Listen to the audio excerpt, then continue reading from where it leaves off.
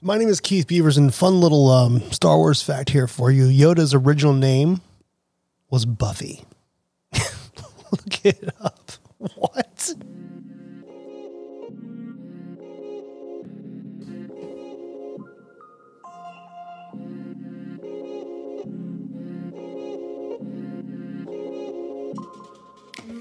What's going on, wine lovers from the VinePair Podcasting Network? This is the Wine 101 podcast. My name is Keith Beavers, and I am the, you guessed it, tastings director of VinePair. We have an interview for you guys today. We're going to kind of double down on the whole Nebbiolo thing. I want you to hear the voice of someone who makes wine there. Let's get into it. This episode of Wine 101 is sponsored by Renato Ratti. I don't mean to play favorites, but I'm going to play favorites. I love this place. Made from the Nebbiolo grape, named after the famous town where it thrives, the wines of Barolo are some of the most age-worthy wines in the world. The aromas, texture, and structure are like no other wine on the planet, and these wines will add pleasure to any meal. I mean, let's face it, if you're eating food and enjoying Barolo, you're living life right. That's a fact. It's science. Okay, wine lovers. We've talked a lot about Piedmont, Nebbiolo, Barolo, Barbaresco, all of that.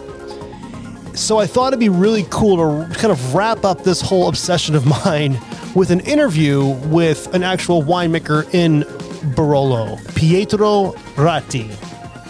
Renato Ratti is the guy who actually started creating the maps that would become the MGAs, or these loosely formed cruise system of Piedmont, which has then been replicated throughout Italy. Pietro, Renato's son, is now running Ratti, and I got a chance to sit down and talk with him about his father's legacy, Barolo, the style, what it's like making wine there. I'll stop talking. Ladies and gentlemen, Pietro Ratti.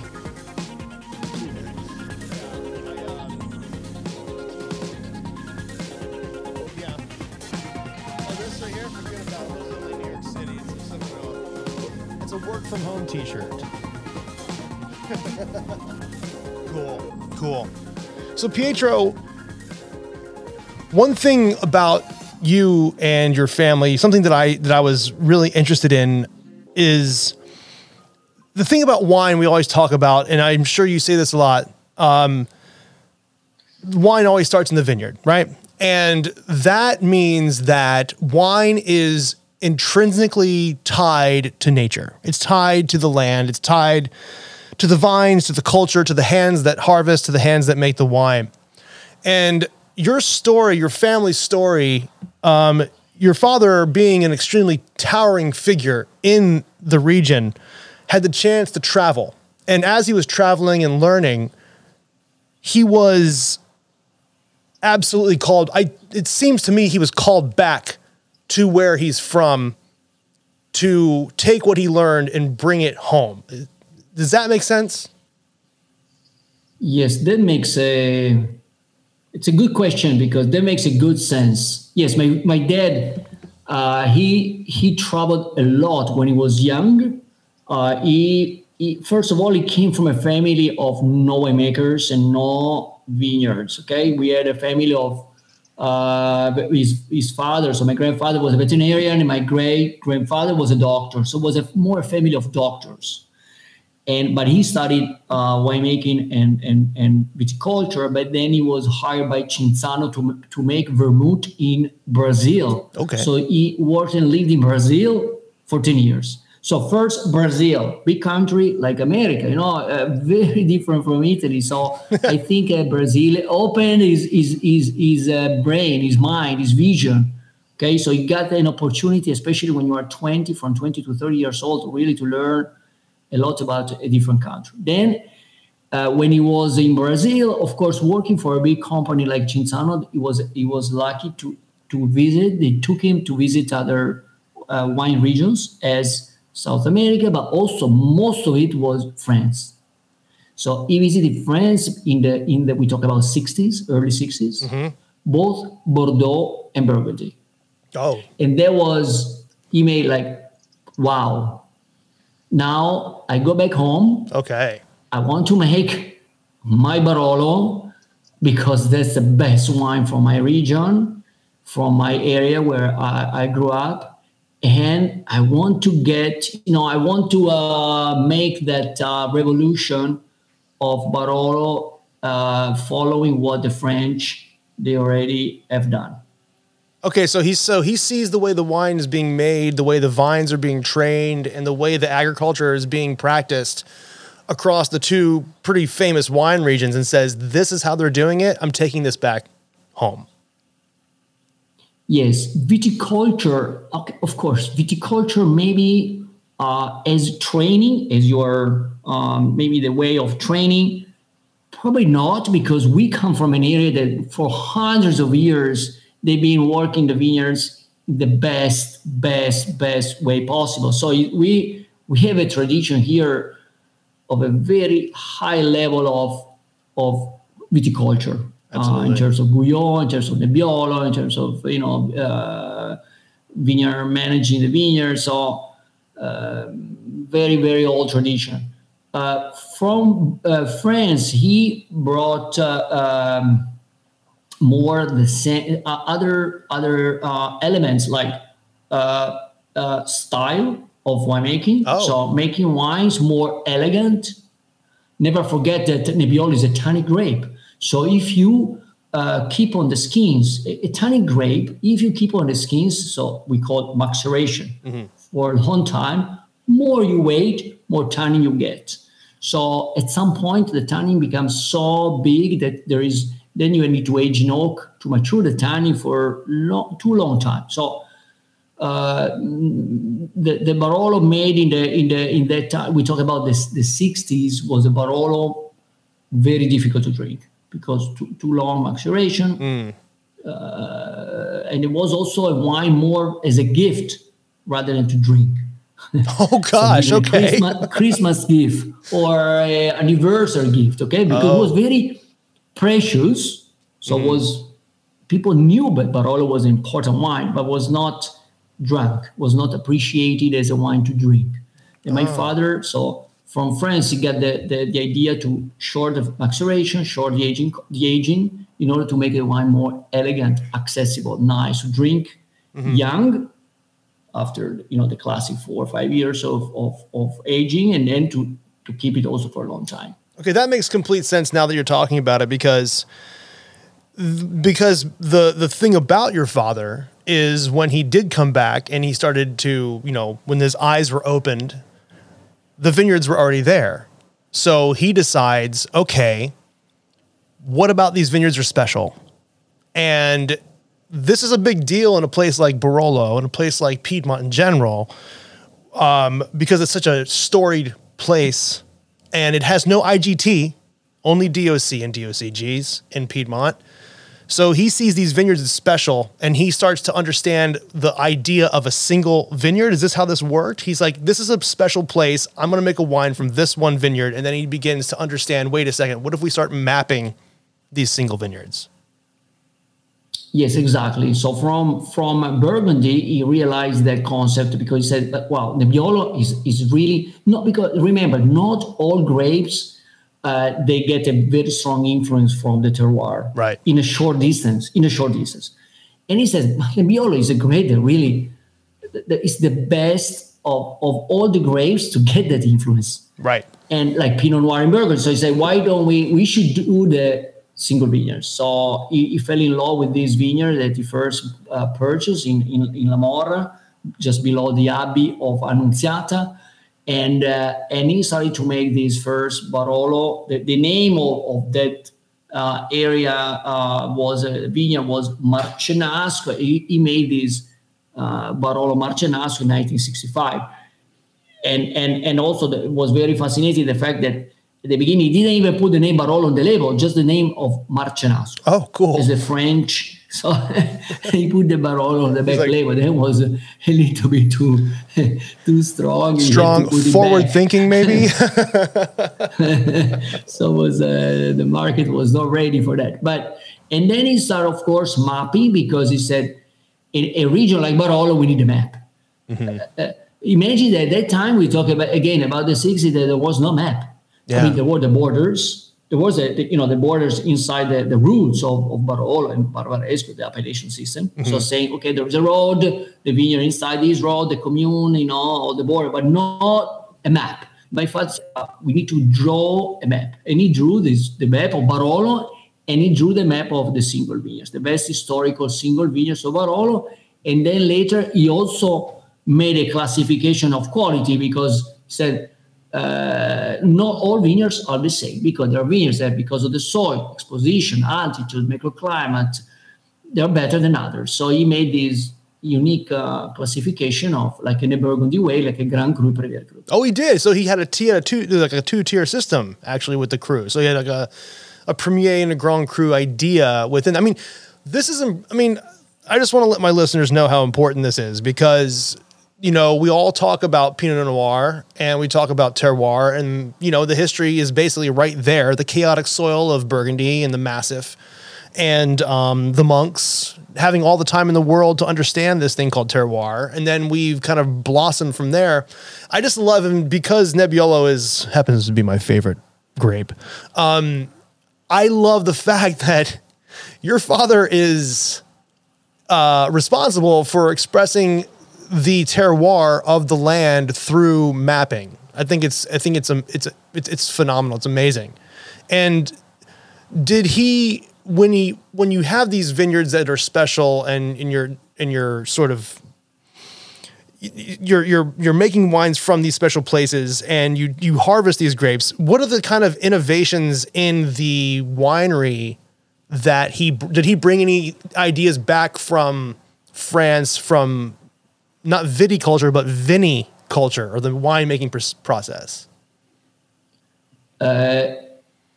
Yes, because if you make a single vineyard at the time of my dad, or at our time now, you need a technique very, I would say light, not invasive. So in order to express really the terroir, the grapes, the vintage also, because, never forget that every wine is different, because every vintage is different. So you really want to express that. So instead of blending from different sites, different places, to make the wine always more even, vintage by vintage, which is a very interesting technique also.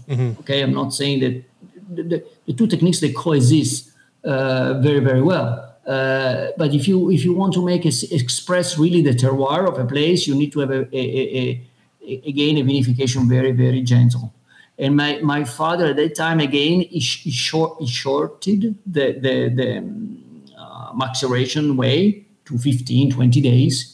Because if you make it too long, maybe it's too tannic, then the tannin overtake the personality. Right. Okay, The fruit goes away. Of the vineyard. So you need, but remember that every winemaker in Barolo, Barbaresco, we talk about, top place in Italy. Every winemaker knows his vineyards, right, and knows the best way to express it. So there is not a rule, there is not a recipe. Everyone has his own recipe, because everyone knows by experience, what's the best way to make the best wine from that place. So one thing, when I was reading your story, one thing that came up was the quote that I found, where Renato rebelled, Pietro refined. That quote that stuck out to me when I was reading about this. I was just wondering what that means. I don't know. Maybe it's a strong quote. I of course, my father passed away in 88. Okay. So I joined the winery at that time in 88. So I followed his vision, his way, his style. Of course, adapting to the change of climate, to the change of time, to the change of techniques, also technology, something that we of course, in the wine, a lot of things have changed in 30 years' time. So So in that way, I try to really. I never worked with my father when I was young because he passed away. I was 20, and until 20 I went to school. So I learned a lot of theory, but not a lot of real wine. Of course, I knew he was a very talented winemaker with a lot of ideas. But so what I learned a lot about him and what he has done after reading, studying, talking, everyone, a lot of stories about him, what he has done, and tasting. Remember, when you taste a wine, you understand what there is behind the wine. Of course, then I am a winemaker, so tasting a wine is even more. I know, wow, what is doing? So it's a way, but also for people, anyone can tasting wine. You need to there is a lot behind the wine, and tasting is the final way to learn what the winemaker is trying to do. The vineyards have tried to show. So there's in America, when we learn about Barolo, it's often very quickly the idea of the two different styles of Barolo come about a lot on the American market. And a lot of my listeners, they sometimes will ask me about this. They'll say, Keith, I hear there's a modern style of Barolo and there's a traditional style of Barolo, and what does that even mean? So I just wanted to ask you about this, and if you're, where you guys stand in this, because it seems to me your father was more on the refined sort of traditional side. And I think that it sounds to me that he actually did the work of the finesse and sort of the skill of traditional ease, like you said, like not like shorter macerations, like giving the fruit a little bit more room to express itself. And just want from somebody who's actually been there and seen it, I was just wondering if you could kind of just, talk about that. Yes, my father at his time was, of course, he was a modernist in his time compared to this very long maceration, whatever, to try to express more the place. Also, we come from La Mora. Our Barolo from La Mora is more elegant anyway, more floral. So we want to express that. So his technique was adapted to those vineyards.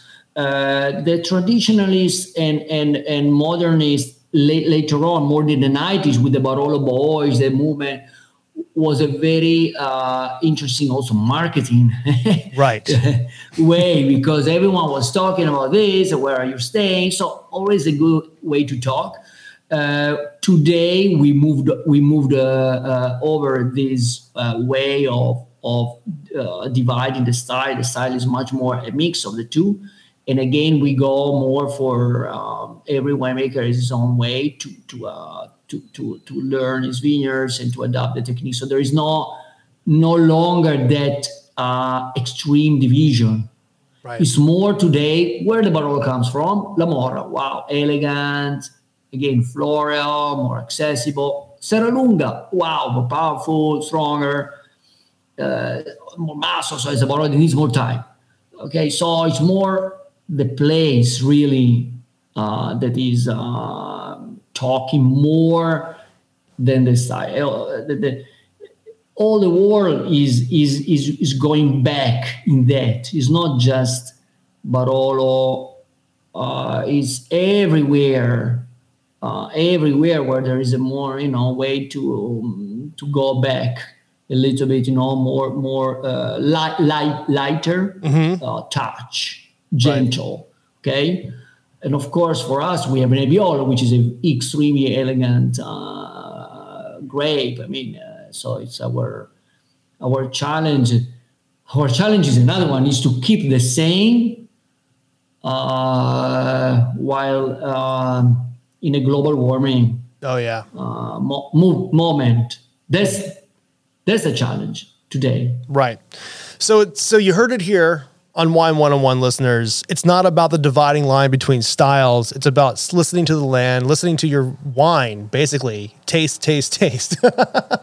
I also, so, this thing about this map, it's an amazing, I really too find it really like if you're reading about the history of Barolo, I just find this to be an extremely important moment in history of this region. And I'm wondering where's the map?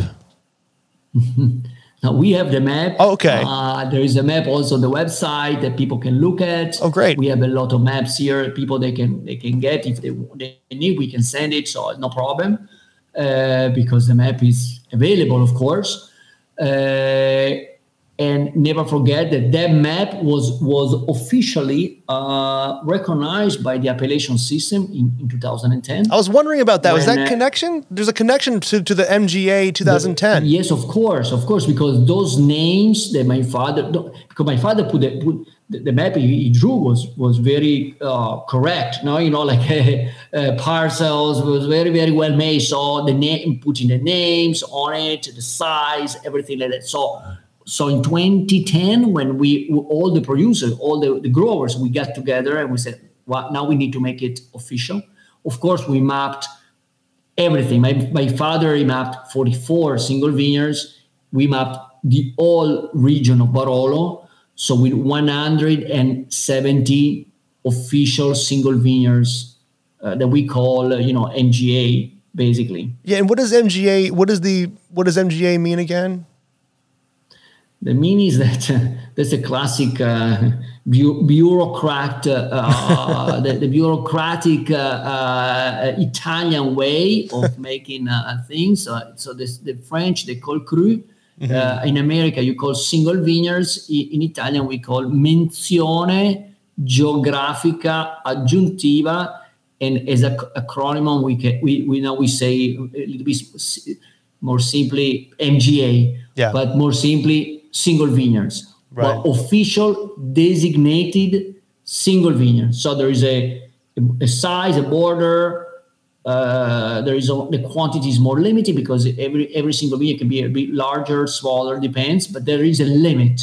Before there was no limit. It was a name on a map, but was not an official limit. So, right. But again, to arrive to have such a division like that officially. Because remember, the appellation systems is something official, shared by all the producers. It's made by the producers. It's not made by someone else. But it's made by the producers. So it's a big, it's a very important moment, And to arrive to have those vineyards officially on a map and with official size is because again, someone before in time has been working on that. So it's we already had the 40, 50 years of tradition in that way. So we were mature to make an important step in that way. And you currently have, Ratti has single vineyard Barolos as well. How many single vineyards do you guys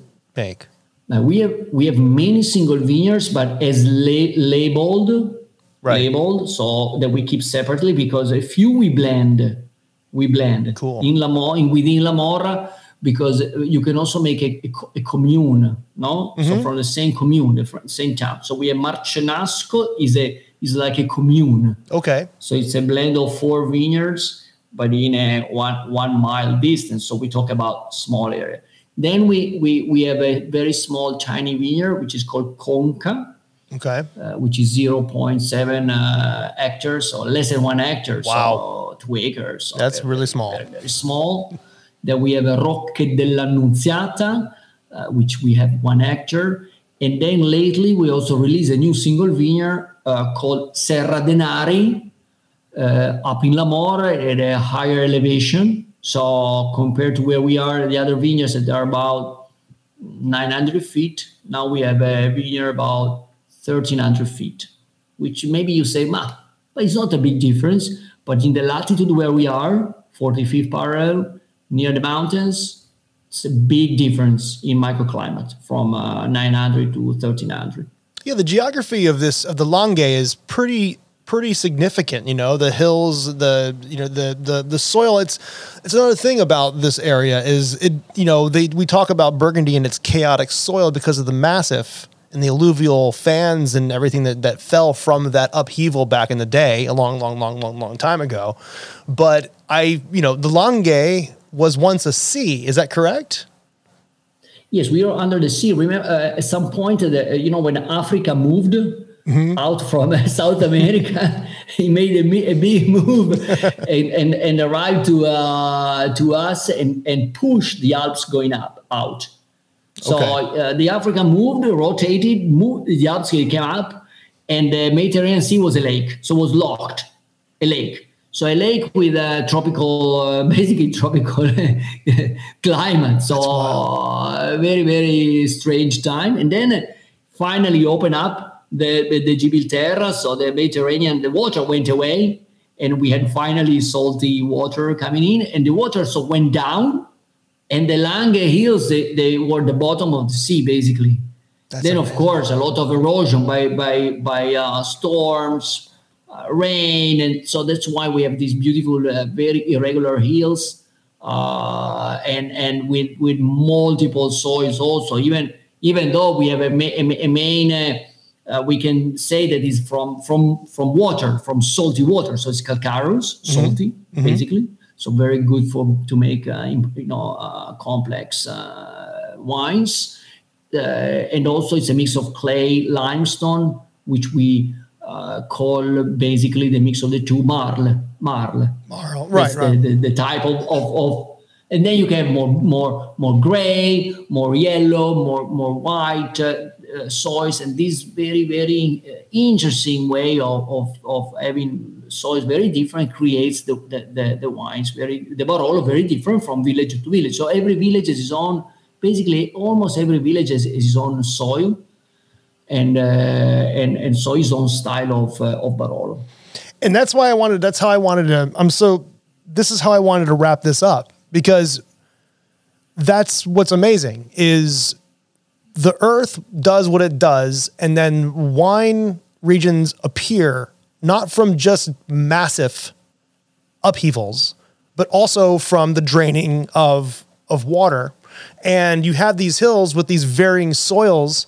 And I just think it's a really great way to wrap this up, saying that it was your father who saw that and said, wait a second, there are such varying soils in this region that we need to start mapping this area. Why aren't we doing this? It's time to do this. And I just think that's so great that was part of it.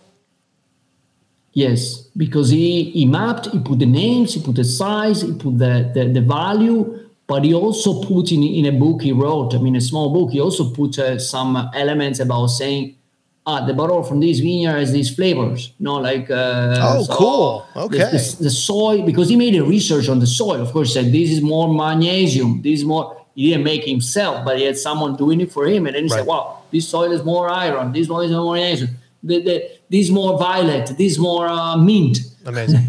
Amazing. It was it was not just the objective, I would say, like the soil, microclimate, but also the glass. So what this wine, what do we find in this, the Barolo from Rocche della Annunziata? Right. We found rose petal. Oh, wow.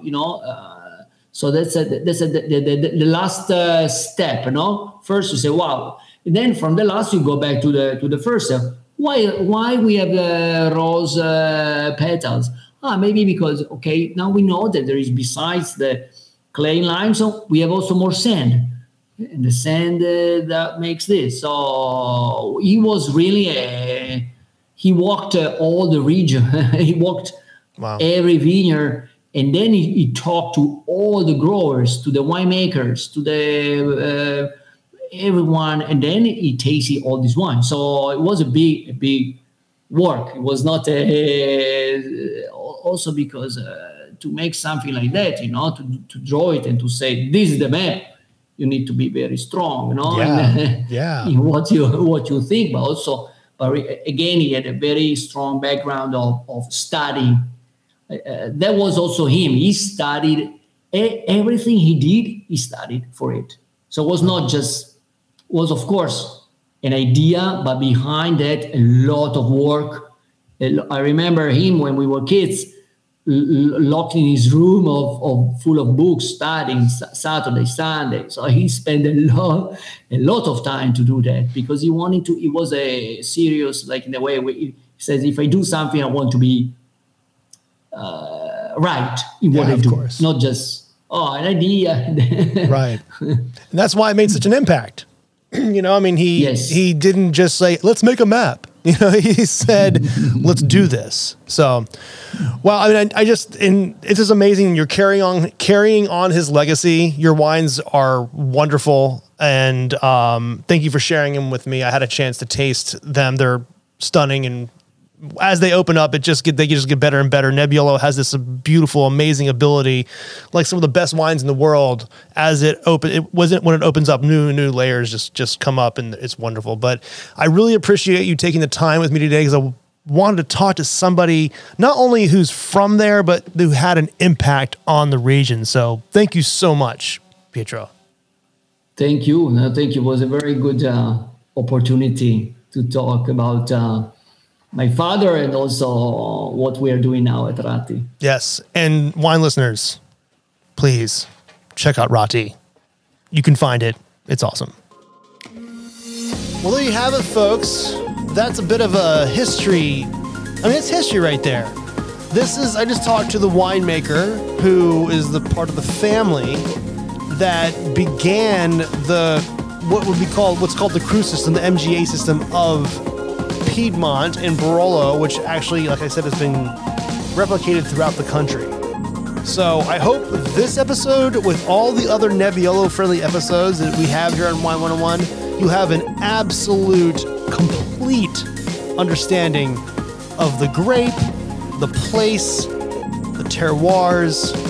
I'll talk to you next week. VinePair Keith is my Insta. Rate and review this podcast wherever you get your podcasts from. It really helps get the word out there.